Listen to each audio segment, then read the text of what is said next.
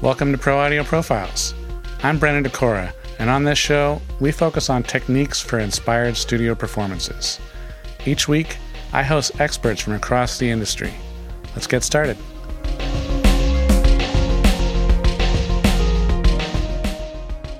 Today, we have Brad Haehnel.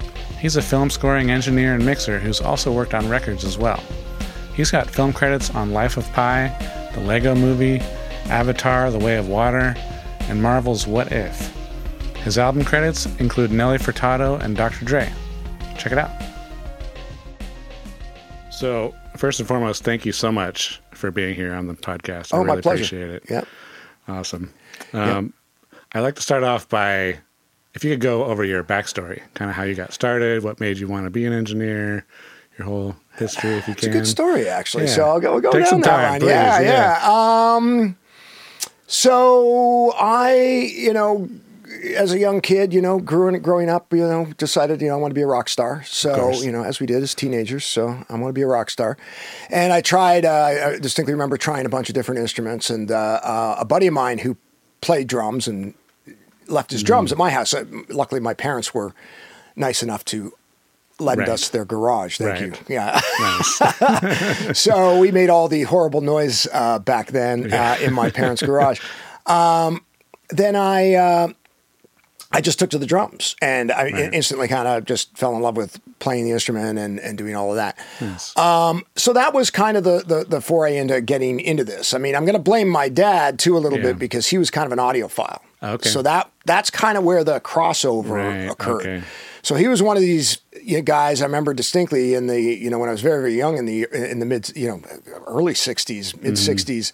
He, we had the living room, and it was a component stereo system back in that time, which was kind of crazy to have a component stereo system, which included a reel-to-reel tape machine at that point. So I think as a very young age was influenced by that whole thing.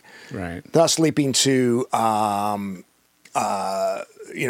in rock bands and having a great time and doing all of that sort of stuff. Right. But I ended up, and this actually story leads into a much longer term thing, because one of the gentlemen that was in the band with me in the early days was a guy named Jeff Dana, who is a pretty big composer, film composer out of Toronto now. Dang. His brother Michael Dana. And so they were neighbors of ours. You knew him that long. I've known him that long. That's how crazy some of these relationships are in this business. And so Jeff at some point decided, he didn't want to be in like a cover rock band. He wanted to be a real writer and kind of live at the times. And now we're heading into the late 70s, and he's he sort of forms this punk rock band or new wave band, whatever you wanted to call it back at that time. And his brother Michael, who again another big film composer, he had some studio time at one of the big studios in LA, because he was in some bands at that point too. And so we went into Sounds Interchange, which was one of the big studios there. Okay. Bob Ezrin did a lot of things there and things like that. So there's Alice Cooper. You've got, I think, parts of The Wall were recorded there, or if not most of it. Like there was a lot of stuff Bob was working on at that time when he was, sort of the big producer at that point. And I distinctly remember going in that, and I think this was 78. If I remember correctly. I was going to go and look on the little thing and just see what year this actually was. But I think it was 78. Somebody can correct me if I'm wrong. I don't exactly remember, but I feel like it was 78. And all I remember was going in there, and it was a Neve console. Tape machines whirring around. They were using tape slap and all this, the old school techniques. And then there was, an overhead panel with all the outboard gear in it. Was probably terrible for acoustics at the time, but nobody really, was paying much attention to that. But I do remember I couldn't sleep for 2 days following that session that I went in on with these guys. And I was, I just knew that at that point, that's what I wanted to do for a living. And so that's, that's kind of the how why I wanted to get into it. So, Nice. And did you go to school or anything? I did eventually. So school in Toronto, they started in Montreal called Trebas Institute, and they started, I think they even had one here in LA for a while and stuff like that. I think they expanded and then shrank like so many companies, they try these things. And I think they're still going. I don't even really know, but they opened up in Toronto. What was nice about that school at the time was they were brand new to Toronto, Right. and they didn't have a facility at all, really. So there's only one sort of class, and we were at a place called McClear Place Studios, which is, again, one of the big studios in Toronto. So it was really nice because we were in an actual studio working environment. Right. So I got to even get, a little closer to the realities of what I wanted to do. Nice. So that... and then what led you to L.A.? Well, eventually, another great story. So I eventually got a job at a studio in Toronto called Manta Sound, which is one of the bigger studios, again, in Toronto. Unfortunately, no longer there. It's, it's a parking lot, but that's how it goes. That's what happens. Yeah, So, I mean, but oddly, that was one of the reasons that I ended up in LA. So, was because, you sort of saw the writing on the wall at some point, when things are deteriorating. Yeah. So I worked there for 5 or 6 years. I can't remember exactly at Manta, but in the interim, sort of near the end of when I was working there, I ran into Jeff Dana again on the streets in Toronto. We just he was around the Toronto Film Festival at the time or something like that. And we were like, "Hey dude, how's it going?" We hadn't seen each other for years, And I said, "What are you up to?" And he said, well, he had gotten, he had gotten really bad carpal tunnel. Oh, geez. And basically sort of performance on the guitar wasn't really a career path at this point. So he had gone in at this point into writing for television or film. Okay. With his brother, they were working together, even in those early days.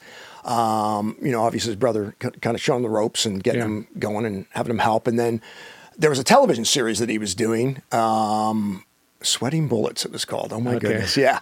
I'll break out the old stuff. That's okay. And Jeff was writing it, and he said, "Yeah, I've been doing this thing." And I said, "Well, I'm working at Manta Sound down the street. I'm a recording engineer now." Nice. And he said, "I need a recording engineer." It was literally that kind of thing. And so we got together and started working. They cut me a nice deal at the studio to be able to do this because obviously there wasn't much of a budget, and we would go in and do a very, very long day. I don't even technically go down the path because it was crazy what we were doing to make these shows happen. But we'd get it done, on these crazy long days. And then, sort of after that, we kept Jeff and I. Obviously, our relationship was just starting again as film composer. Yeah. And so I just continued, working for him. And then I think it was season 3 of Sweating Bullets finally, or it was either, and then he also got another series at that point, if I remember correctly. And basically he was asked to move to Los Angeles. Okay. So at that point, I was in a decision-making mode too of where is my career going? Because as I was saying, that's part of what I was seeing happening in Toronto. What kept the Toronto scene alive really was advertising. We didn't have a lot. There was some film score work we did. I mean, luckily at Manta, we had 5 rooms and they were all completely different. Wow. So we had a pretty big room that we could hold like 80 musicians. It was tight, but we'd get them in there. Okay. And then we had, a couple of smaller, sort of more rock style rooms. And then upstairs we had, post-production-ish rooms, mostly for voiceover and things like that. Okay. So we were doing a lot of everything. It was like everything, yeah. And so that's sort of where I really got deep into, learning almost all the techniques that you needed to get to do this work. Right. And they were very gracious, Manta. Andy Hermont was the owner, and he was just very, very gracious about his people being able to learn. Right. So any downtime that we were available, he would let us bring in our own projects and work on mixes. Nice. And it was a learning experience. I mean, Right. it still is every day. I mean, Yeah, of course, all this stuff changes so rapidly Right. that every day I'm going, okay, Exactly. this is a cheaper project, so maybe I'll start experimenting a little Right, bit more right. on this project, which is fun, and I think you Yeah. know people appreciate that too, because I'm going to Right. try to go a little further with it. But anyway, That's so an that's interesting concept, how you could use that to even, benefit yourself. It's, you're taking a cut on the rate, but Yeah. you're using it to learn and try new things and all that, where you can't always do that with the super high budget, high profile stuff because everyone wants. absolutely Yeah. not. That's actually a big issue, you know, Right. segueing into that. But it is when I'm on a major film score. Mm-hmm. I always do a little experimentation. Right. There's something that I'm going to do, Right. but you can't break completely free of what works. Right. Because you have to, at the end of the day, you've got, $80,000 a day sitting on the floor or however much it is, Exactly. that you can't Yep. be the guy responsible for not capturing. Exactly. So, Exactly. You have to kind of go with what works and then Right. try to find some techniques Right. around it that can help. Exactly. Yeah. Now you have this beautiful Atmos room now. Yeah. What led you to go down this path with Atmos? Whoa. How much time we got? No. Okay, let me start by saying I've been at this since I said like 78 was that, so I've been at this a very long time. And honestly, I can say I never imagined myself being a studio owner. That was not ever in the cards. That Right. wasn't what we But wanted even to when do. we met many years ago, I know. you had a little studio then too. I know. It really had to do with just the way the industry went, Right. and it kind of and I think I could speak for most of us, Right. Yeah. that, we didn't want to have to invest in all of this stuff and Right. and everything else. And of course, times have changed. I mean, it's like we don't need, big digital multi-tracks anymore and all of those things. It So we don't cost need $1 million anymore. right. And yeah. it's a matter of the cost. It's a matter of the amount of power you need. You need the amperage to run Right. those big Neve desks Right. and those big, just the power bill of those just big the power studios are alone crazy. yeah. So, times have changed that way. It's all computer based at this point. It really sort of started back when I was still doing, I've always done pop and film. Okay. So it's always been sort of a dual career, especially in the early days. I was Right. kind of had one foot in both Yeah. worlds, especially when I met you. I think that back in those days, I was still remember. in that mode. I Yeah. think of doing honestly, both. that's fairly uncommon in the industry. Most engineers are all music or all film. Right? Yeah. Well, all music. That is the of thing. course, Yeah. all music, but Right, exactly. No, and I know that is there's not too many like us. I think it served me very, very well in film, however, yeah, because people go on about film music, right. As if it's a genre. Yeah. It's not really a genre of music. Yeah. Yes, there are orchestras involved. Is it classical music? Sometimes, if Right. that's the call for it. But most of the time, Right. it's something else. It's some derivative form of music or combinations of music that are being used. So Right. by having a musical background in all formats of music, really, I don't think there really is much that I haven't done Right. in some form, Right, right. So you have a general knowledge of what those things are, Yeah. and then you can combine them Of course. to make it a little more legit sounding on the screen, yes. and I exactly. think that's kind of Exactly. why that's served me very, very well. Right. But anyway, back to Yeah. So back. Sorry, I I distracted know. you from the I studio told you. Yeah, try question. to keep me on track. I told you. What was the question? Yeah, sorry. What led you to open this Atmos studio? So then in the early days, I mean, I think it was just the way the pricing was going, so it would start as, X number of dollars for me, and they'd pay for the studio costs, Right. and that was great. So they're paying for the studio costs. So if it's a, $1,500, $2,000 a day studio, Right. the record company's picking that up and I'm making a fee. Yeah. Okay. Then it would be like, okay, Brad, then it turns into what's the fee, for just doing one song as opposed to a daily fee, right.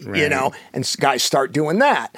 And then it's like, oh, well, can we do this for one flat rate just for the whole thing, including the studio? And, I was locked down at Can-Am for, God, when I was doing Nelly. So back in 99, that was Nelly Furtado's first record. Yeah. And I did a bunch of films in there, but I was in Can-Am Studio, whatever their little room is, I think it was A, Studio A. Yeah, it was Studio A, up in the front there. I was locked down in there for a good 3 or 4 years. Wow. That was basically, nice. And I think a lot of engineers were starting to do that, where they just kind of stay in a place and hopefully the gigs would keep coming and everything would keep working. And it did for a time. Then when you started to go to other studios and they were asking for these rates, I mean, like if they're only giving you $5,000 for a song and it goes into 2 days and it's a $2,000 a day studio, suddenly you're doing the math, you're going, okay, this isn't working. And I think a lot of it also had to do with the computer age. Yeah, I mean, I think that it wasn't just the fact that, suddenly everyone can do it in computers. It's suddenly everyone can do it in computers badly. Sorry, guys. But, I mean, there was a lot of bad stuff going on at that point. That transitional period. Yes. So they would give, this pile of stuff. And then immediately the production techniques had changed. Right. So immediately nobody's making decisions. Immediately nobody's committing to anything. Right. Unlike, the analog days, which that's a point I like to make because, but at any rate, so I ended up, you'd end up in the studio and you'd end up sorting for like 10, 12 hours just to figure out what it is that you've got to work with. And I'm going, wow, and I just paid $2,000 to sit here and sort through data. Organize stuff. And organize stuff. Yeah. So that's essentially, it started as let's just build a little room where I can have a computer. Right. And I can pre-sort. And the idea was always that I'd pre-sort it and then go to a bigger studio and do the final mixing once I sort of had it at that stage, But again, that it just went, it was light speed how fast all of this went. I mean, literally, I remember I was in that little room. It was literally a little bedroom-sized thing. And that's all it was supposed to be. I didn't need to really have quality monitoring or anything. I just needed to kind of... Just like an editing space. Yeah. Just get the stuff together. And again, this is before we had outside editors and all the other things that I have access to now as well. But that quickly turned into, if I just put another little speaker in the center and a couple of surrounds... I could kind of mix film in here for those really low budget films. And before you know it... I got this. Next thing you know, you've got a massive studio. It really did. I mean, and now, the unfortunate expectation of the times now is I don't think there's other than the really, I think really there's very few engineers that don't have their own studio. Of course. Even some of the older guys had to get their own studios, but. Now it's the expectation. I think, absolutely. We all have a mix room and it's all Atmos at this point because that's the expectation. It's unfortunate, but we can do it. So I guess that's part of it. It is a drag because I think it's difficult sometimes because I don't think producing people realize when they're just doing numbers, what it takes to maintain and keep these things going and all the rest of that stuff. It's not, it's not that easy a task. No, it's crazy. So one of the things I like to talk about a lot on the podcast is kind of how to inspire artists in the studio. And I know obviously from a film scoring perspective, it's different because oftentimes that artist is a composer. So how do you work with, granted, most of the time your clients are people you've worked with for many years, like Jeff. But how do you work with composers like you haven't worked with before to make sure that they're comfortable in the studio and prepared? Right. That's a very good question. Yeah, I mean, generally, hopefully, at this point, sort of the work speaks for itself a little bit. So Yes. hopefully you're going in going, okay, he kind of knows what he's doing. Right. I think it's more about, especially these days, getting in early with whatever project you're working on. So it used to be that literally, I'd get a lineup for, the band that I'm about to record. And I'd look at the lineup and I would ask a few questions of, always, especially composers I know, go, hey, is there anything in particular you're going for? Right. Stylistically, sound-wise, anything like that I need to be aware of? Or is it just a kind of a, capture what this is, and if I don't get any response, then it's kind of capture what this is. Right, whatever that might be. I mean, and as I said with film scores, it could be an 80-piece orchestra. It could be a 7-piece rock band. It could be a big band. It could be, it literally could be anything. And so I usually go in just trying to get in early and just sort of get a better feel for the film itself. What the score is trying to do with the film, because it's not always on point, and it's not always on the nose. In fact, most of the clients I work with are not always on the nose, which is, I love that. I mean, that's why I love film music so much, is that you've got a little bit of that interpretation thing going on as to what are we trying to say here, in the film, and how is the music either, how is the music supporting that? And Of course. So I think it's important from a film scoring aspect, especially with new clients, to get in early and talk to them about that. Right. It's also important to get in early these days from an organizational standpoint. Yes. It is a lot of work, and unfortunately, music is the last thing to be put in the film. And of course, they've run out of money. They've run out of time, and so you've got those two things already working against you. So you really have to be aware of how to be as efficient as possible and help them in any way that you can. Again, it has a lot to do with the budget and all the rest of that stuff. I mean, sometimes we'll hire small armies to help out, and sometimes you just have to. I mean, that's the thing. It's especially the only way to meet those deadlines. Well, music prep alone, it takes forever. And although these guys, they've got that down now. So, and I've kind of developed systems to do a similar type of thing. We've all got our ways of, doing things very efficiently to get from point A to point B. And quite frankly, that's to me the definition of an engineer is to logistically work out what is necessary to get the job done as efficiently and on time. Absolutely. As efficiently as possible, but on time. On time is the real big one in that. And how does it vary? Like when you're working on an album, obviously it's completely different.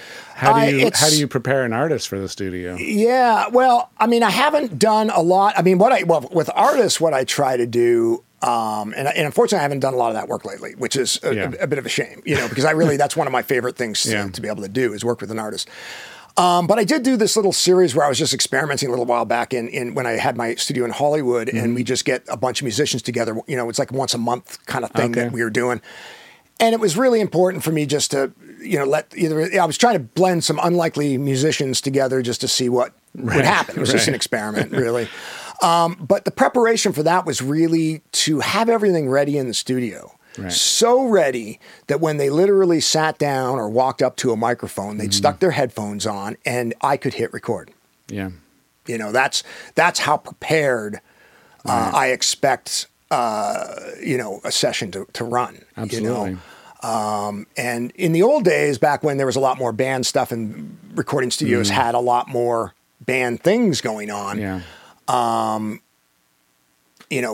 There were crack people, I mean, when I worked at Ocean Way for a while, and the days I worked at Ocean Way, every assistant there was very much a great engineer. And they knew what the expectations were. And, oftentimes we're working some of the older, but more mature, shall we say, engineers of the time, and they didn't keep up or need to have to keep up on, say, Pro Tools or all of these other different formats or a lot of the other things that we technically now we have to know. Right. But they didn't have to know that. So it was, to me, as an assistant engineer in those days, it was my job to really thoroughly know the console. Yeah. Like there was a time when whatever studio I was working at when I was at Oceanway, I knew those consoles, tape machines, everything like the back of my hand because that was the job. Yes. I felt I was the front salesman for the studio. Right. So when somebody came in, you want everything to run smooth. You do not want downtime, or if there is downtime, you want it to be as invisible or non-existent as possible. Exactly. You're working and that's a big part about just keeping artists creative is being ready to go, having everything at your fingertips, having a creative playground. Absolutely, that's what it's about. Keeping things moving. Yeah, so. It really is true. And if they can just sit down in front of a microphone and play music, that's going to go a long way. Yeah. So.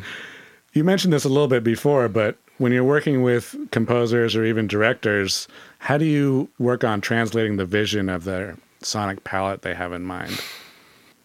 That depends on the connection that I have. Okay, so my first priority is to the composer, always. Because sometimes they don't necessarily agree with what is going on either. Right. Or they fully agree, whatever it is. Yeah. So hopefully, luckily I don't think there's a composer I work with that doesn't really have a thorough grasp of who their boss is what I was going to say. Yes. Because it's really important especially in modern filmmaking when there's a lot of people making a movie. Right. Okay. I just paused for a second. Yeah. The first time I ever went to a real scoring stage, I was shocked by just the sheer size of the control room. I'm like, why is it so big? Oh, because there's literally 30 people in the back and they're all here making decisions and approving stuff. Yeah, or just hanging out, Hopefully I don't have to shush them too much. Occasionally you do. Yeah. But every situation in every film is different. Mm-hmm. So you have to be able to read the people and read the room. Right. As I said, my first priority is to the composer. Hopefully we've had a good long conversation prior to going into the studio, and not just had a conversation, but I've nowadays when I say that, I like to prep the sessions. I like to get everything ready because I can premix. I can listen to every cue. I can listen to the dialogue. I can listen to it watch the picture, get a real feel for what they're trying to do, at least from the composer's angle. Now, hopefully if the composer-director relationship is really, really good, then it's fantastic. That works great. I mean, the greatest films I've worked on have been the ones where the director really has total creative control. Right. And those can be difficult. Yeah. There's no question. Yeah. But that's art. Art can be very difficult to get to the end result. But when it comes out and it's a great product and you just go, that's a really a great thing that we just did there and accomplished. Absolutely. Those are the ones that are great. So my thing is to sit there and listen to the room. I prefer these days having the composer in the room with me because usually that's the direct connect to the direct to the director or whoever's really in charge. Because then I can read it a little bit better. When they're on the podium, it gets a little bit more difficult for me. If there's any kind of decision making or things that aren't quite right. Right. It's much easier. Next to you Exactly. Okay, yeah. I find it a lot easier to have, and that's 98% of the time now, quite frankly. Yeah. I find that I'm with the composer themselves. Right. And then the director's there, and then decisions and changes can be made much more quickly. Right. Because again, you're just reading the person and reading their body language and what they're into or what they're not into. Exactly. And you can read it pretty quickly. I do, with that said, I mean, there's some early stories. I mean, it can be a bit shocking for some directors when they first walk into a bit major scoring stage. As you said, it's a big, giant thing. There's, upwards of 100 plus people on the floor playing the music in a way that they've never really heard before. Yes, they've heard pretty good mock-ups and things that so they've made decisions and said, yes, we like this music, but it's still generally a MIDI-based thing. Yeah. And some guys do those MIDI things really great, and they really represent what it is on the screen. But sometimes you're going for things that are not you're not really able to connect with samples. And that can be shocking to some directors sometimes. My very first film big film with Michael and Ang Lee was The Ice Storm. Okay. And we did that in Toronto, actually, which was really, but I was here in LA already. And we went up there, and I remember Ang being very reactive to how big the music seemed to him, how gigantic everything seemed. Right. And it took me a while, but I figured out if I simply turned the volume down. Jeez. Okay. Right. Then he would go, oh, that's better. Okay. Without having to get too much. Without changing anything. Changing elsewhere. Well, that being said, a lot of time films, the music is buried, Right, exactly. So he wasn't used to that. And with that said, though, but, the problem is we're listening for different things. Yes, absolutely. I'm listening for click leakage and, tuning and timing and all these other things from a performance standpoint. And it does get difficult if you're listening at too low a level. Right. And then especially if the room gets... a little chatty. Yeah, a little chatty in behind you. It gets a little bit crazy. Exactly. That's interesting. Yeah. So, but that's why I mean, to answer there's a long answer to that, obviously, because it really is, every situation is different. Every director is different. Dozens and dozens of stories about, different situations, but you just have to read the room. And you have to be knowledgeable enough to read the room. That's the thing. You have to, and that's just from years of doing it. I mean, honestly, I'm so glad I had, the dozen years of assisting that I did, quite frankly. Right. I wish there was more of that ongoing anymore, but there really isn't, and it's a bit of a shame, it's difficult for young people to get into this business and get a job,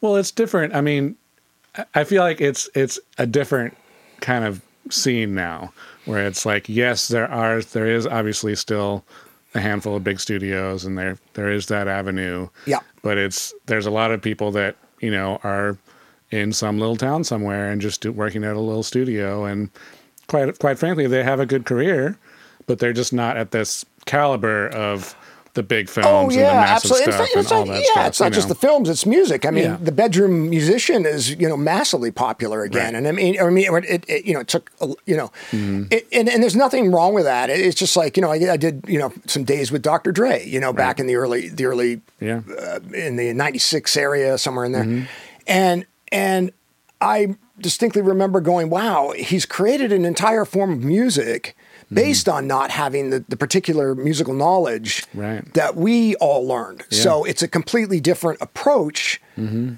making music. And I love that. I mean, that's again why I loved hanging out. I was kind of hung out with those guys for a couple of years, and it was just really fun to, not fun. It was just I'm always a sponge. Like if I'm doing something, I don't care what it is, I want to learn about it and I want to understand what they're doing. And it's kind of the abuse of equipment that actually was part of what that sound is, Well, because they're sometimes limited on what gear they can use. Absolutely. But even once they get up to the big studio, they're still kind of, louder, more and more. Yeah. And so suddenly you're seeing, red lights pop all over the SSLs in those days. And you're just like, wow. That's part of it. Right. That's part of what that sound is, That's crazy. So that, learning about those kinds of distortions and things like that was vital, And how do you mentioned, working long hours, obviously. There's a lot of times with the deadlines and everything else, we have to work for long periods. How do you stay inspired and maintain creative momentum during those long sessions? Well, first off, I don't do that anymore. Number one, don't do it. Number one, don't do it. to tell you the answer, my friend of mine used to have a saying that nothing good happened after 3 a.m. Right. Because every day you go in and listen to what that last couple of overdubs you did, and it was always shit. Yeah, exactly. So hopefully you learn, yes. And you start, and hopefully maybe you move that hour up a little bit, and start to figure it out. Exactly. It's hard. What I would do, I mean, here's how as an assistant, there's no choice. You do what you do. And then those were the longest days when I was assisting, because you were the first one in, last one to leave, basically was the thing. And so you'd show up, you'd get the session going, you'd roll through the session. And really you're just the catalyst for making everything go. Yeah. You just have to get everything going, then people would slowly, hopefully they would leave, and then you would have the time. When I worked at Ocean Way, it was a drag because I was kind of the guy that was doing because I had so much orchestral knowledge already going in. I was the guy who would do those gigs. So we would go in and, if there was a mix in the room, God forbid, the day before, because these guys, they never stop. They're going to keep going until, until the very last moment. And luckily I could at least maybe set the floor up or something, but I could not get in the control room to actually get things going. So you'd be scrambling, and then sometimes there'd be a couple of turnovers like that. Those were the days where there was I was doing at least a 36 hour day, at least once a month. My record is 64 hours of one single day. I don't think I've even hit that. Yeah, Holy I crap. hit 60. That was at Ocean Way, and it was a constant clock in too. And I remember having to tell Karen that was a constant thing. I'm going, no, this is one day. I didn't forget to clock out. It was one 64-hour day. Jeez. So those were the assisting days. So they were harder because the engineer would have a little bit more freedom to come in, do his thing, and go. Right. Now, when it came to film time, what I would do is, I think at all times we only really have, sort of that 8 hours in us to really focus, listen, because we're listening at, pretty good levels. I mean, luckily with film music, it's very dynamic. So it's not like pop music where if you're listening at a high level, it's kind of a constant barrage. Right. With film music, it's very dynamic. And so people go, how do you listen so loud? I'm going, well, there's the loud bits, but then there's a lot of really quiet bits. So I'm not, it's not the whole as time. fatiguing as you might think.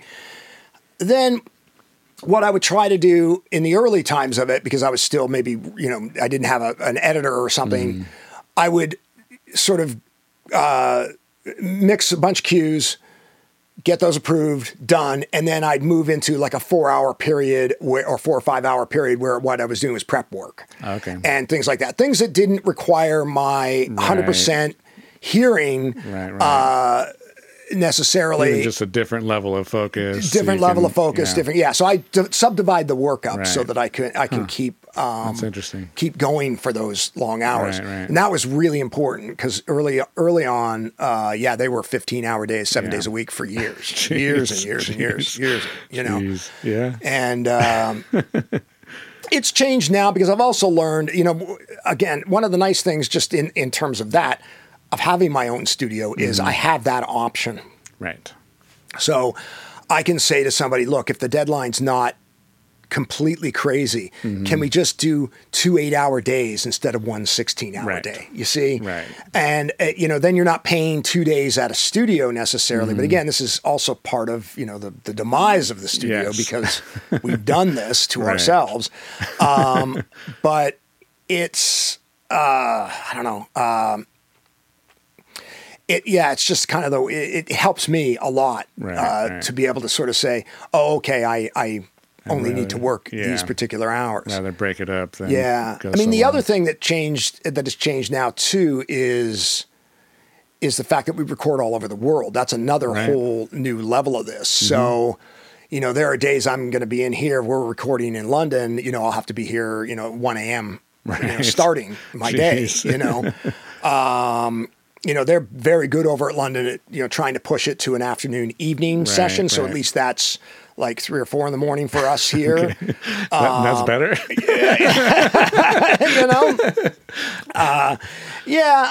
But it does make it doable because I do a lot. I hate to say it, that's another part of what's happened in our business is we do have that ability to, record all over the world and that,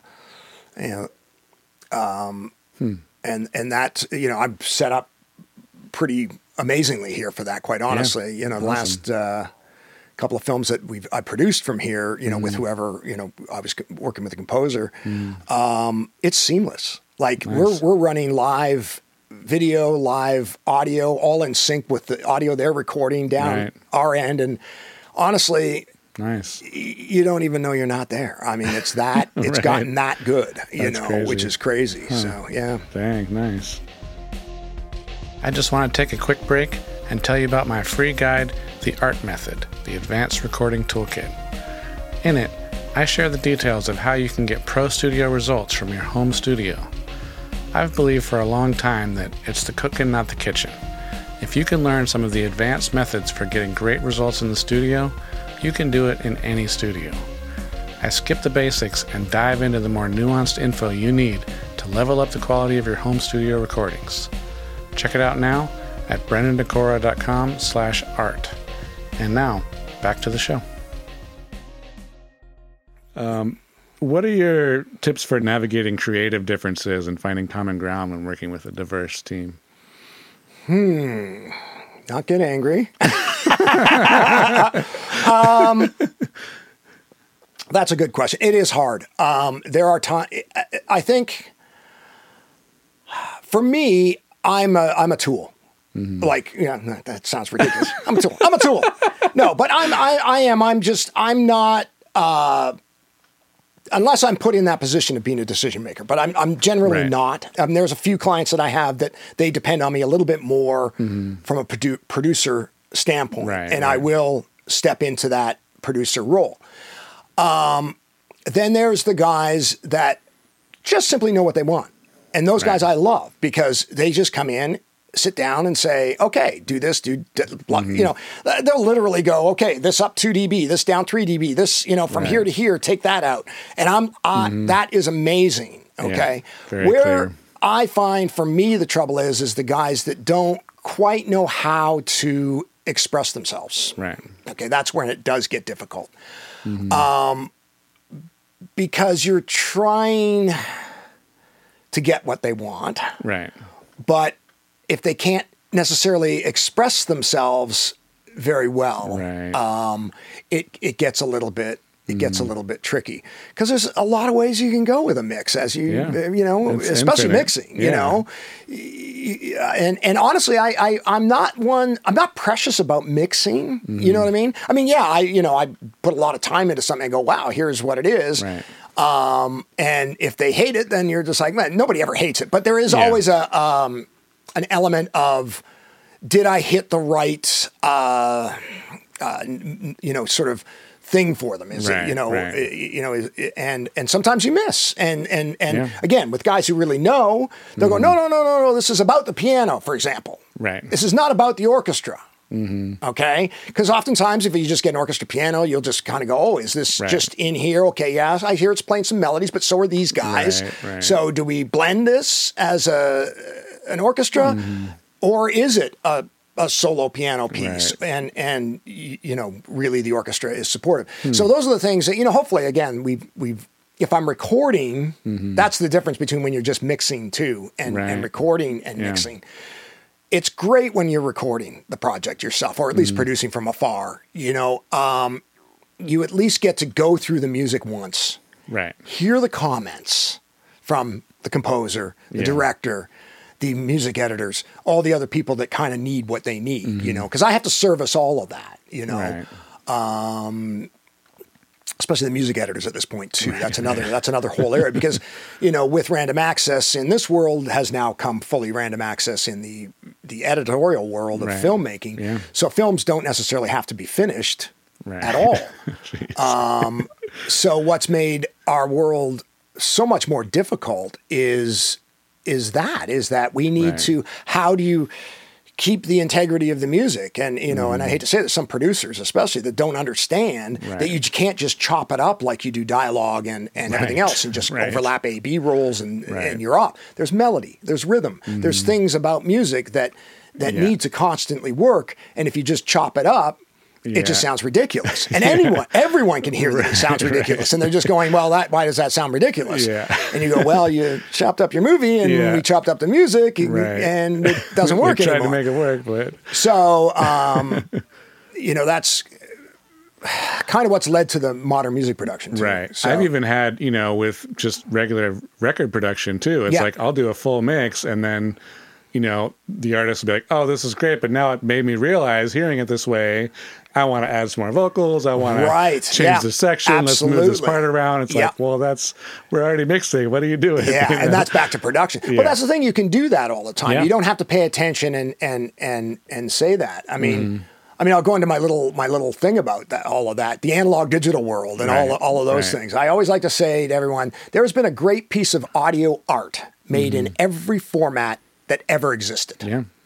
Okay? Absolutely. I don't care what format it was, some form has been captured, and it's a beautiful piece of work. Right. Okay?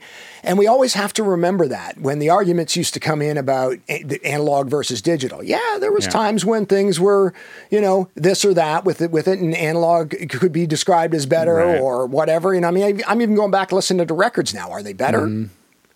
I don't know. Yeah. They are a thing, and there's an active putting it on and listening to it that is very, very different from, just randomly having, your box go. But for me, the biggest difference between analog and digital is more about linear and random access than anything else. Right. Okay. Yeah. That's where the disconnect occurred. And I think when people don't have to make decisions on the spot, they don't. Yeah. Right. And that's the thing. Back in the analog days or even the linear days of digital, you would have to make a decision, because we're about to hit, record, which means erase that beautiful vocal line or that great guitar solo. And so there was discussions. Right. And you'd listen over and over again about those sorts of things. We can beat this. Yeah. Right. And that doesn't have to occur anymore. Right. So you can kind of, get then when you're mixing, you go, oh wait, let's pull this out. And I think one of the problems with mixing is that I think a lot of that comes down to that they don't make decisions either, and they pass the buck down to the mixer a little bit. Right. And look, I don't mind. Again, it depends on the client I'm working for. Right. Most of them, that are depending on me producerially, they get it and they know, and I'm fully willing to do that kind of work. And I enjoy it, but you have to know going in sort of what the extent of that's going to be. Right. I'm usually more involved with those projects too, so I can understand what the music is wanting to be in the end. So that helps tremendously. But I'm not sure that it's always that useful when things come to me that have been recorded somewhere else and all the rest of that. I think that the real trappings are still in pop music. I think that's one of the reasons I don't do too much pop music anymore, because I think it just got really, really tricky getting these sessions and people not really knowing, like, is the production done? You know? And I remember, at the end of my sort of pop career trying to mix things and realizing this isn't probably done. Right. And I didn't have the sort of they're expecting wherewithal you to finish it with a mix, right? And to say this is not ready to, is this really? You have to be willing to say, is this really ready to be mixed? Right. Is it done? And having I don't even want to say it, but having 100 kick drums doesn't make for a production. It's just like pick a kick. I don't care. Or pick a combination of kicks and put those together for me and say, okay, there's the kick drum. Well, then you have a kick, snare, and a vocal, and you're like, okay, is the production done? Right. Maybe it is. I don't know. There are some that are done like that. And they're great. Exactly. But that's where I think sometimes the poor mix engineer gets kind of shafted, because they don't they're not involved enough in the project up until that point. Right. So you don't know where the artist's head's at or the record company or whoever is. Well, there's two sides to that coin, though, because it's like sometimes you want that fresh perspective of someone that hasn't been involved. So it's like, okay, let's see where you take it, and then you can go from there, So sometimes it can work out. Yeah, no, I agree. Yeah. So, I mean, I look at things often very differently than a lot of mixers, right. I mean, I've always kind of tried to find the weirdest, kind of quirkiest stuff in a track. And I remember telling early on, I say, look, if you have it in there, if the track is active or alive, I'm going to listen to it. And if it's like completely fucked up, but I'm going to love it and get it in there, I'm going to. And I'm going to turn it up really loud. So you better want it. Exactly. So awesome. So I just want to touch a little bit on Atmos. Yes. It's obviously very, not so much new anymore, but you do obviously a large majority of the Atmos mixing for films, but actually I don't. Have you done? In a way. Oh, really? Yeah. Let me explain it a little bit. Okay. In hopefully in layman's terms, in the way that I've learned how to deal with it. I went in kind of kicking and screaming into the Atmos world. Much as I have, look, I've been mixing beyond stereo most of my career. Right. Okay. So for guys like me that understand multiple speaker systems, it's not that new to us. It's really not. Another thing to really understand is that it was not developed as a consumer product. It was developed as a film, as they usually are. It's developed as a film playback system. Well, and it was for many years before it ever was pushed for exactly, and that's kind of where it started. And I did some of the earliest films. I mean, I think Life of Pi we did Atmos. One of the very early ones. I think I did one of the very, very early ones. I can't remember what it's called now, but they did it in Atmos as well. But at that time, they didn't even really have proper Atmos mixing rooms yet, So we were basically setting up in theaters. They would set up, like Life of Pi was set up at one of the big studios on the lot at Fox. Okay. And basically, it was, they had already got the theater Atmos. So then they basically took the 7.1 stems and reconfigured for Atmos. Now, so Atmos in is very basic. Let's just take a very basic look at it, okay? It has a 128 track limit. Yeah. Okay. So we all have to remember that it has a 128 track limit. That's it. So that's what can be encoded in the Atmos format, stuck into the box, and then recreated back out of the box. I won't get too much technical about some of the other things. The way that most people look at it is that there is a bed track, essentially. So they take basically the first 10 tracks. It's a 7.1 or 8 track, whatever it is. They take the first batch of tracks, and that becomes a bed track. And then on a big film, there might be several of those, just because you got to keep dialogue separate from all the other things. So you're going to be starting to eat up into this 128 limit. Yeah. Okay, it's a 128 limit. I rarely have under 800 tracks. What? for music? Oh my God. Okay.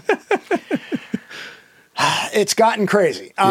People don't look, I gotta say, it's anywhere from, honestly, I can look at this. Even on this here, there's a pop song. I'm up to 236 voices on this thing. Okay. No, that's because I have a lot because I do stem mixing all the time. Right. Can I get into a little production techniques? Yeah. Because, it really comes down to that. So, now, for you're remixing a pops record that's just sort of a normal, can be, brought down into that 128 tracks. You can have your bed, because the bed is always separated out, so that leaves you with your whatever 120 something, objects that you can use. They call them objects at that point, which are basically individual mono tracks that are given pan information that is stored with the data. Right. The reason that works really well in theaters is because it's scalable, and that's the reason that that Dolby put it in. So you can go from a studio my size, which is a 914 setup at the moment, and you can go out to a full 64 tracks, and wherever you put that object, it will determine how many speakers and how much energy has to be put into each of those things to put that in the exact same position again. Right. Okay. Which is great. And a lot of guys, especially in the pop world, they've gone directly into that. Now, I will do that likely with some of the earlier records that I'm going to hopefully, get a chance to remix myself, where I will likely go into that, because then you're dealing with like 64 or 100 tracks. Right. It's even if it's a big pop song, you're not dealing with much more than that. But once you start breaking into massive amounts of tracks, there's that. And then the other problem, as I mentioned before, people not getting the editorial done in their films. Right. The reason that I have so many tracks is because we have to keep major parts separated at all times. Jeez. Okay? Because I have to deliver to the music editor on the film in such a way that he has a chance, because we don't have time again anymore, right? So at some point, they're going to be, editing their film, but we're going to have to go, we have to take one of those edits and they have to score to it and we have to finish it. Right. The music, because there's no more time to get to the date. Right. Okay. So we do that. But in order, if they're still really in flux, and most, especially action movies, they're constantly in flux, you have to have the ability to be able to edit that, and hopefully the music can survive. Right. If it was just one big Atmos mix, which for one thing, they're not going to give me all those things at the dub stage, because they've got to still put dialogue, sound effects, all of those things have to be in this 128 package, right? That's true, yeah.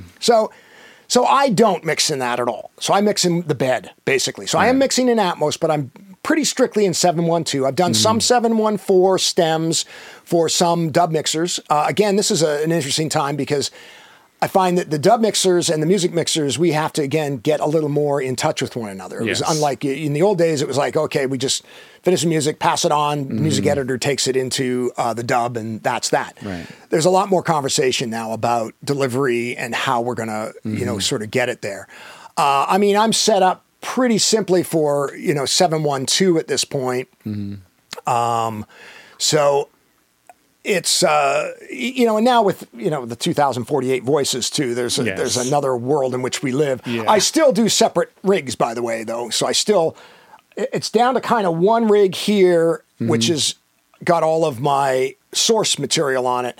And I always mix into another rig. I usually can put, because it's a mixed rig, and they're pretty powerful now, I can mix that 128 tracks directly over, because basically I'm running 128 tracks from here into this other rig. Right. And a lot of bigger Atmos rooms are set up that way, so you have the most power on the exactly. mixer. And then I'll have my video in there, so that's not putting the power on here, blah, blah, blah, all the rest of that stuff. So there's a lot of different subdividing of power. And it's about efficiency, too. It's like, how quickly does it take to open a session? I mean, we still don't mix live in the box. I wish I could, but we don't, because I can't do the massive sessions that I do, because they take, as I was saying earlier, it's upwards of 2 minutes, a minute and a half to 2 minutes now on this new computer to open one of my big sessions. So which you got 70 sessions to open. Exactly. Yes. Maybe twice. Yeah. Or more, our max on that time is around 15 seconds that we want to have the sessions open. So we usually, when we're recording the big orchestras, will have just, we'll have a separate rig that's the pre-lays, pre-records, all the rest of that stuff. Then we'll have click and everything else on there. And then that way we're not using plugins. We're not using all of the things, within the box that eat up the amount of time for sessions to open. Yes. So it's just like audio needs to open. Boom, it opens up, 15 seconds, bang, you're ready, you're recording, and we can keep recording and plow through and get it done. So you're doing albums then for Atmos stuff? What's the main thing? Well, no, I am doing it for film in that, but I'm just mixing in the bed track. Okay, so I'm mixing in 712 generally. Okay. So then with 712, you've got the 10 tracks per thing. So I'm generally mixing upwards of 12 stems at that point. Okay. Because I need a few extra tracks, and I got to print click as well and things like that for the music editor. I mean, these are all things that I'm doing for the music editor. So that way, you've got, generally it's strings are separate from brass, separate from percussion, separate from, hopefully melodies can be separated out from some of these other things. And it really is for editorial. And that is the real case. And especially things that are hitting screens, all the poor harp players of the world that I feel so bad for because they've all been locked in a little booth for years now. And honestly, an orchestral harp sounds much, much better orchestrally when they're in the room with everyone else. Yeah. However, oftentimes harp glisses and things like that are actual specific shots or something happening, an arm movement or somebody does something. Anything that hits a specific shot needs to be separate. Those are the things. So I always try to explain to people, it's not because we don't like your playing or we don't like this or that. It's all about how do we try to keep the integrity of the music to the final stages of where it's going to be in the edit and make it still sound like what the intent was. Right. And so that's why I can't mix fully Atmos. Exactly. In that manner. For pop music, because unfortunately my brain goes to stem mixing automatically. Right. I kind of do the same thing. Okay. So it's just the way I work. I am going to mess around, like I said, coming up the top of the year with proper object mixing Atmos in pop music. Right. Haven't stepped too far into that yet. Because again, too, even now I'm mixing 914 because now they've set up 914 tracks, 916 tracks. All of that stuff is now being built into Pro Tools. They even integrated the renderer now. That's integrated too. Yeah. Which, that's great because then you can monitor through it at least and understand kind of what it's going to sound like, in binaural, because that's really, unfortunately, the main thing we're mixing for is the binaural style playback. Like I said, you came in here and I played a track and I'm just like, I wish, everyone could hear it like this, Exactly. And that's outside of a trade show. I mean, they can. That's awesome. Yeah. Awesome. Well, I like to wrap up every podcast with the same few questions, if you don't mind. The first one is, who is your most influential teacher? Can there be 6? Yeah, no, for sure.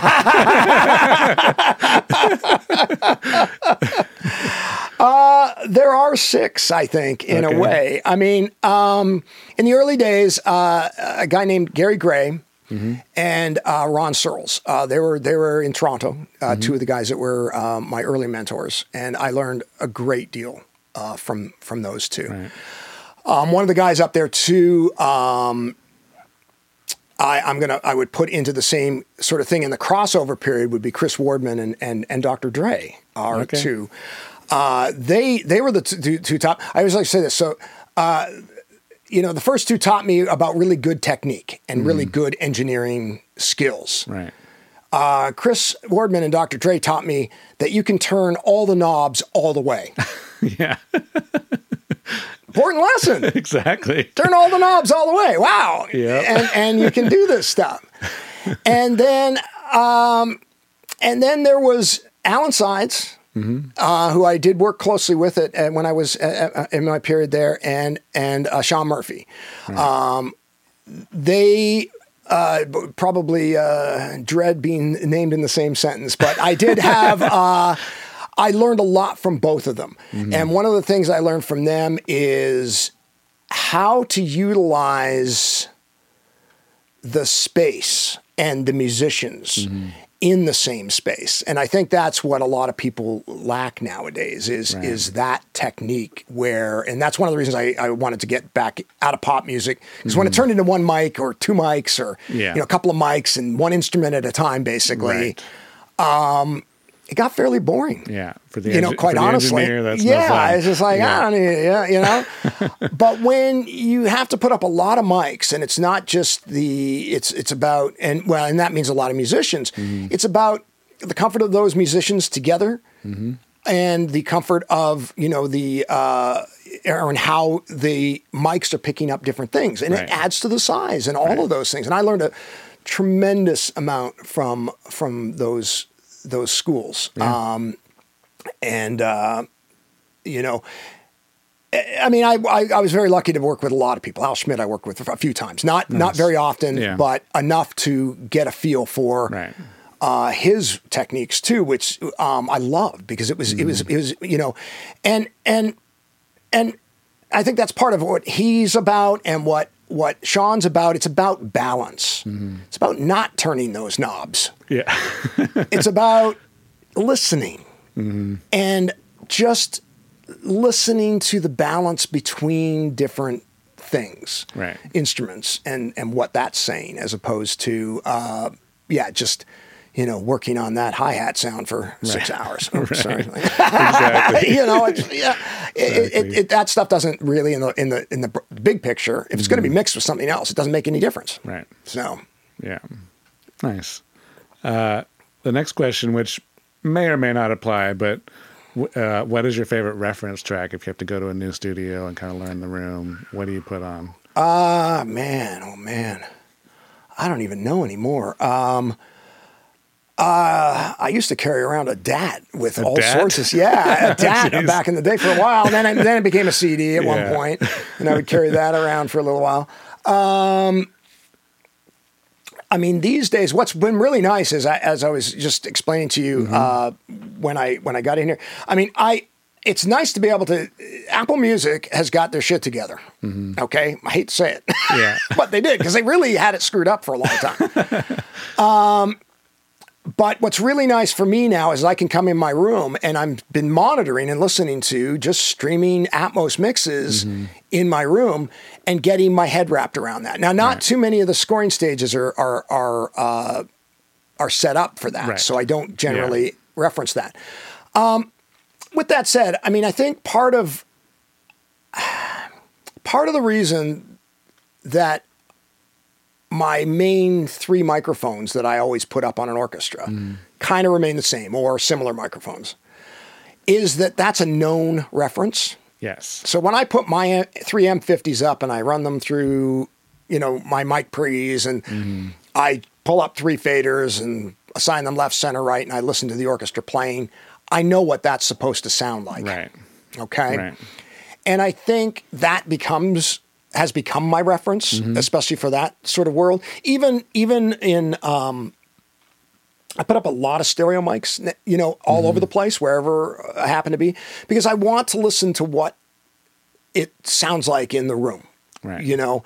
And that's kind of become my sort of reference. And the other thing is one of the nice things about, again, owning your own room is, you know, you don't need it so much. I don't need it. You know, and my room voicer, he voices, you know, a lot of the scoring stages too and stuff. And so I think I've gotten very accustomed to his voicing. Right. So I think that's also part. Right. It's like back in the day, I mean, I used to love Coco tuned rooms. I remember, you know, and that was part of the thing. So we would always ask who, and it's not whether one guy is better or worse than the other guy, because everybody's going to voice the room in their own way. But I think it's more a matter of you just get used to what that is. It's just like you get used to a speaker. You know, I mean, is this, you know, are these any better than, you know, the comparable, you know, other brand? Right. No. You know, you put them up side by side. Yeah, you'll hear differences. Yeah. It's just about learning your It's just about learning what it is you're listening to and listening for. You know, that's, I hate to say it. I mean, that's why NS10s used to exist. No, absolutely. You know, that was like a lowest common denominator that were on every console that people could at least put up and go, okay, things are supposed to sound like that on here. Yeah, you know? Exactly. So. Last question. What would be one tidbit you have for an upcoming engineer? Okay. Hate to say this, learn about computers deeper than the program. Okay. If that makes any sense. I get a lot of people that come to me and they've spent a lot of time with Pro Tools. That's another whole conversation, but it is about, you know, you have to be able to adapt quickly. Right. So learn a little bit more about the system okay, about the computer and how to kind of make sure it keeps going and all the rest of that stuff.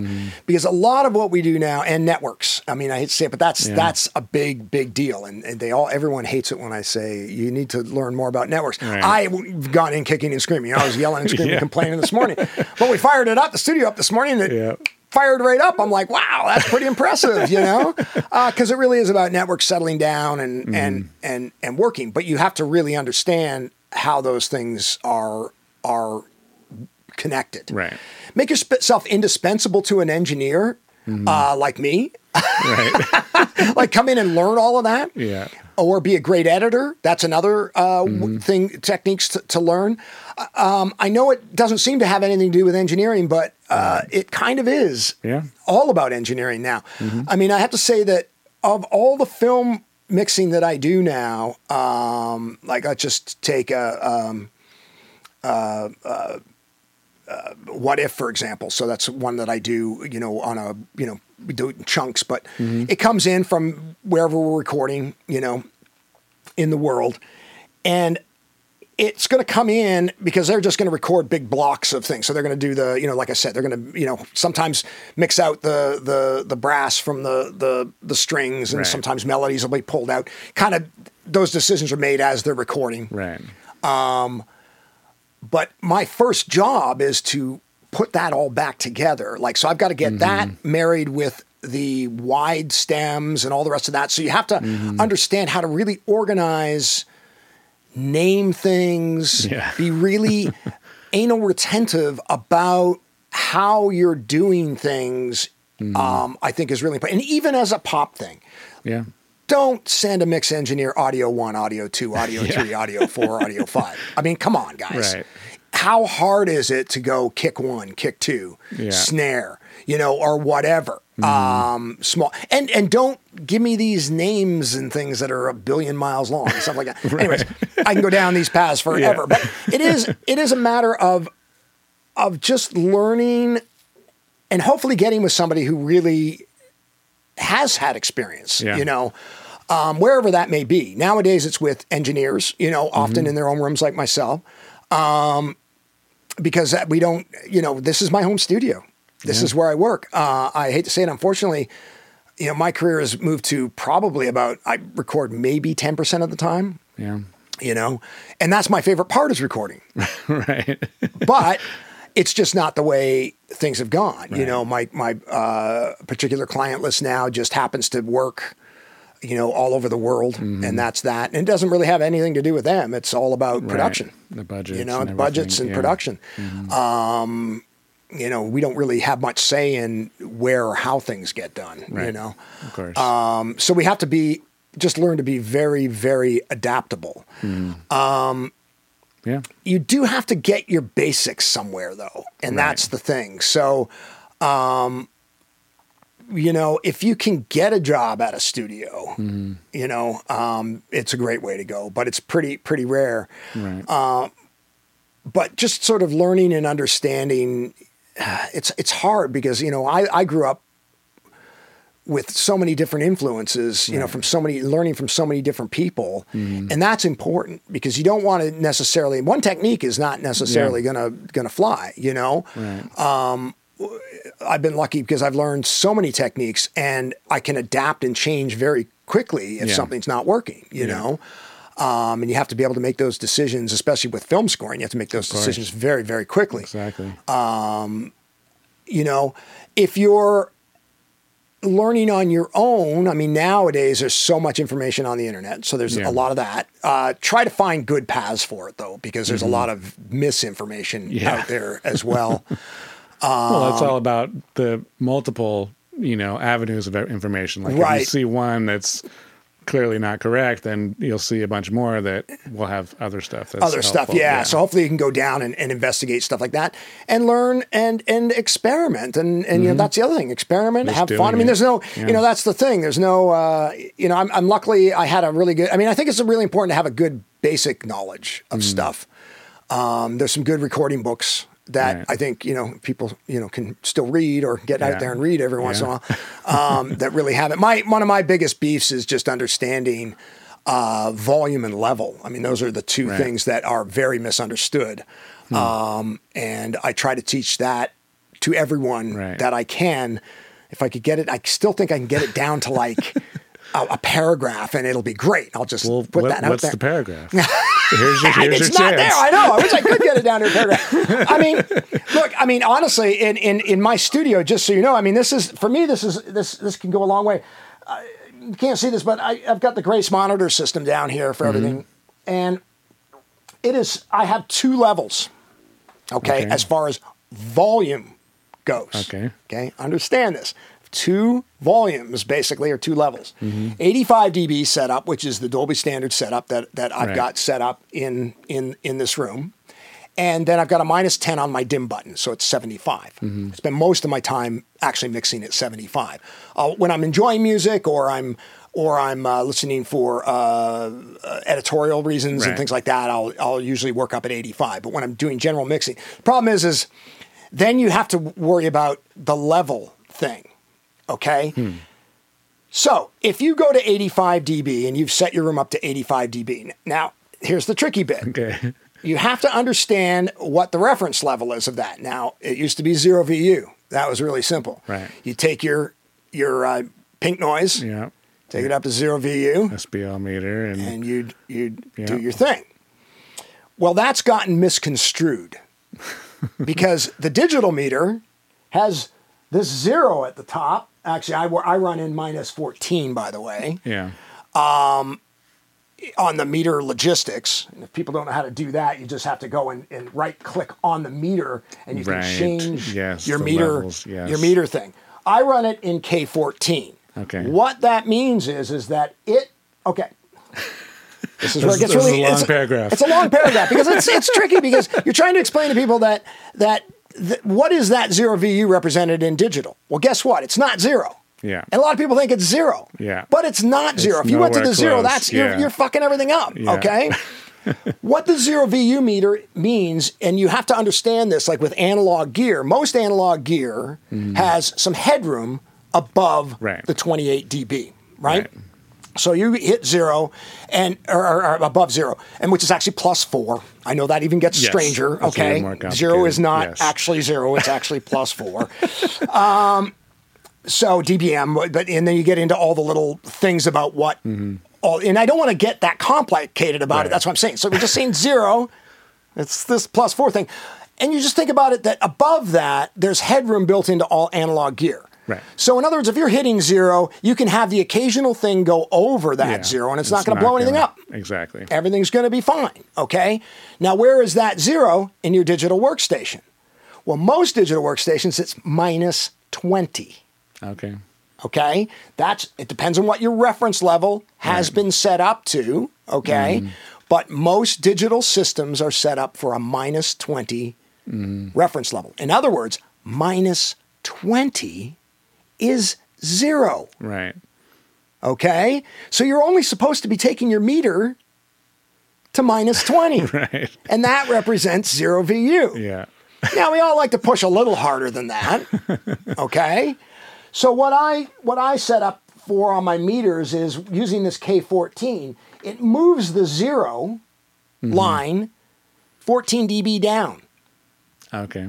Okay? That's what it does. So it's buying me 14 dB of visual headroom. Right. Visual. Visual only. All right? Yeah. And so I try to record to 0. Now, what's remarkable about all of this is if I have set my studio up properly at 85 dB, okay, and then I hit a kick drum and it hits right to the top at 0 on the digital meter, Right. You're going to be blown out of your seat. It's going to scare the shit out of you. Yeah. It's going to be so loud. Guess what? The level's too hot. Right. Pull it down. Use your ears at 85 dB to record. Right. And you will be amazed at what great recordings you make. Yeah. Okay? Because suddenly you're going to be using all this headroom. Because if you're using up all that headroom, then you got to keep turning everything down as it combines and goes down to the final mix bus. All the faders should be at 0. Yeah. You know? That's one of the Al Schmidt things that I would learn very quickly. I mean, and all the great older engineers. I mean, essentially, and you could do the same thing with your me. mix recall. Right. You could do, I could do, on the console. Right. I'd put every fader to 0 and it sounded reasonable. Yeah, it might not be a final mix, but it's going to sound reasonably good and you can work. Exactly.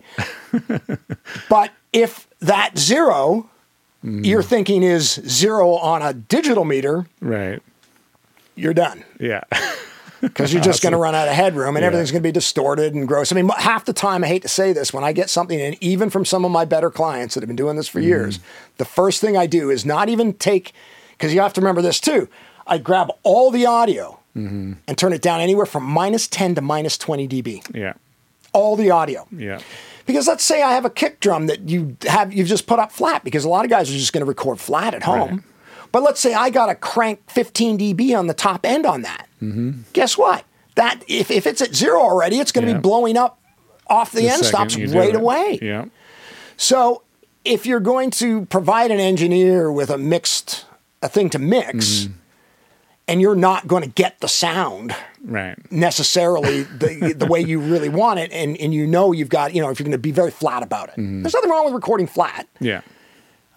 It's great for us because then we go, okay, great. You've used a good mic pre, you've used a good mic, you kind of put it in the right place, whatever.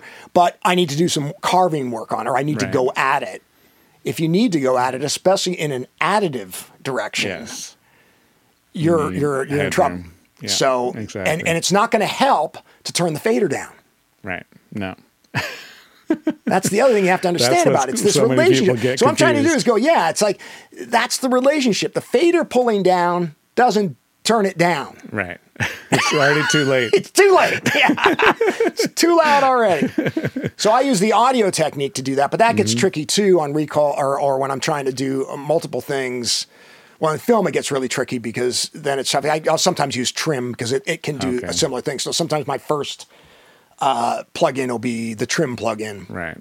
And I'll run down that, turn all that down, and then I have the ability to kind of mix it. Because you put that stuff up, but listen, you put that up, and look, I understand sending out louder things to get approvals and things like that. Yeah. That's what the mix bus is for. Right. That's what a mixing plugin is for. That's what I use, and this one I was using this little thing. Yeah. But that's what that's for. Crank it up there if you need to put it into some place that's not it's not supposed to actually live. Exactly. But don't do it when you've got the giant multi-track out because because then you have nowhere to go. You got nowhere to go. Yeah. And it makes mixing, especially for a mixer like myself, it makes it, that's instantly I'm just like, crap. Because I'll hit the play button at 85 dB. Now, I actually usually don't. I usually pull it down, way down, because I can see. You can just look at it and go, okay, this is going to hurt. If I hit that space bar right now, I'm going to explode things. Awesome.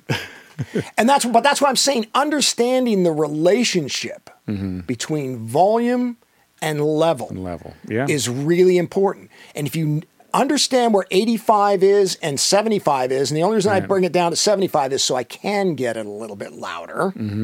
Okay? Yeah. Not a lot louder, 10 dB as opposed to 20 dB louder. Right. And work in that area a little bit because that's, again, kind of the expectation a little bit.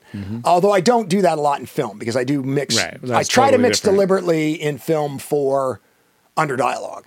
Because what's the point in giving them this stuff that they're going that's blasting away when they're just going to turn it all down? That doesn't make any sense. That's awesome. So that was a little longer than a paragraph, but I it was very that's informational. The problem. That's great though. That's great. Awesome, man. Well, thank you so much. I really appreciate it. Well, seriously, my pleasure. As you can tell, I can go on for days. So all good. Sweet. Awesome. Thanks, Brandon. Thanks for joining me today on Pro Audio Profiles. Hit subscribe to stay updated. Catch you next week.